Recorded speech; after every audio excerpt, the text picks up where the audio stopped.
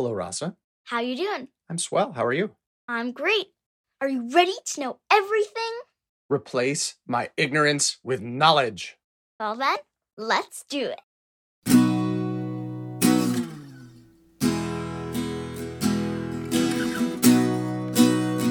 Today, I want to talk to you about the power of suspense in stories. I'm hooked already. Tell me. Well, by suspense, I mean setting things up so you don't know what happens next. Or, even if you do know what happens, there's a mystery as to how or why. Let's say that we're writing a story about a dog chasing a ball. If the dog's going around, pat, pat, pat, chase the ball.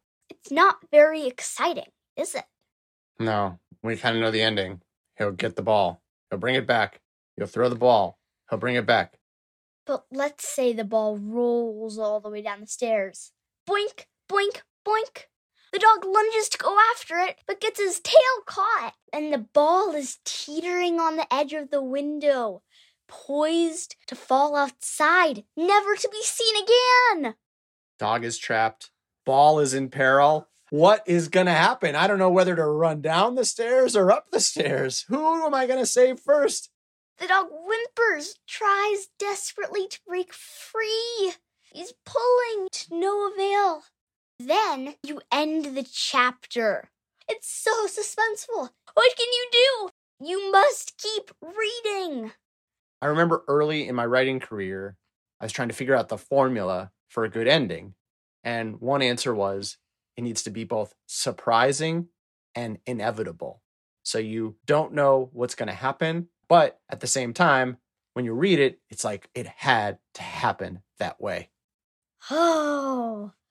I hadn't thought about the suspense part, though, that keeps everything afloat between that often pretty simple beginning and that surprising, inevitable end. Can you use this in real life, too? Say you're telling a true story or even giving a presentation at school? Yeah. Say you're doing a presentation at school. Now, everyone knows the United States started at 13 colonies. And everyone knows we've got 50 states today. But how did we get there? Could we only have 15? Or might there be up to 500 today? What are the different twists and turns that brought us to that exact number? By this point, the classes started wondering, what does she mean? Could there have been more states? I need to know more. See? I hooked you. That's the power of suspense. And you want to know the best, most surprising, even shocking thing about suspense? Yeah, please. What? We're out of time. Tune in next week, and I'll tell you then.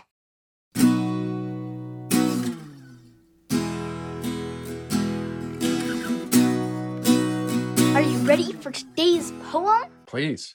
It's called December 10th by Deborah Slicer.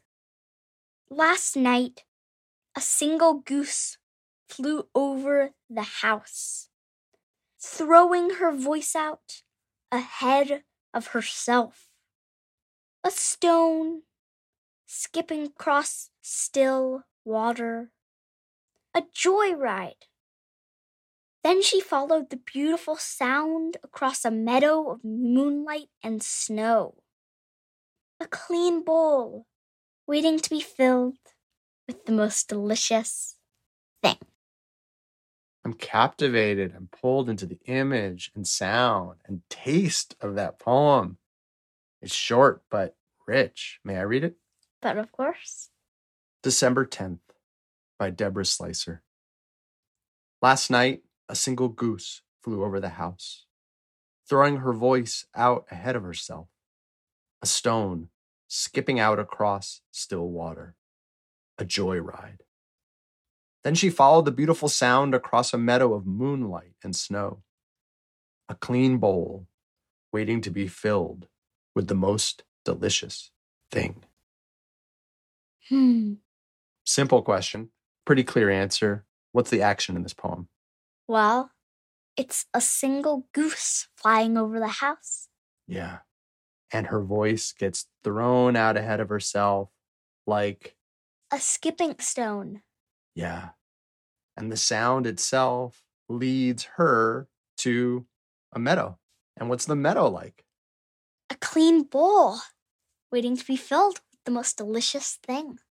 Do you look out at a landscape sometimes and see it in terms like that, like a plate full of a feast, or hear a sound and think it's like a stone skipping across water? Yeah. What is the meal you imagine eating in that snowy meadow? Maybe some warm, delicious tomato soup with a grilled cheese sandwich. And I'd eat some, and then the goose would come, and she'd eat the rest.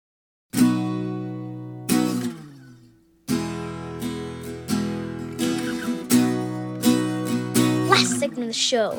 Do you have a vexing question for me? Yes. Joe Biden is the oldest person to have taken the oath of office as president. Who is the youngest person ever to have been president? And who is the youngest or some of the youngest leaders around the world today? Great question. I'll look it up and get back to you.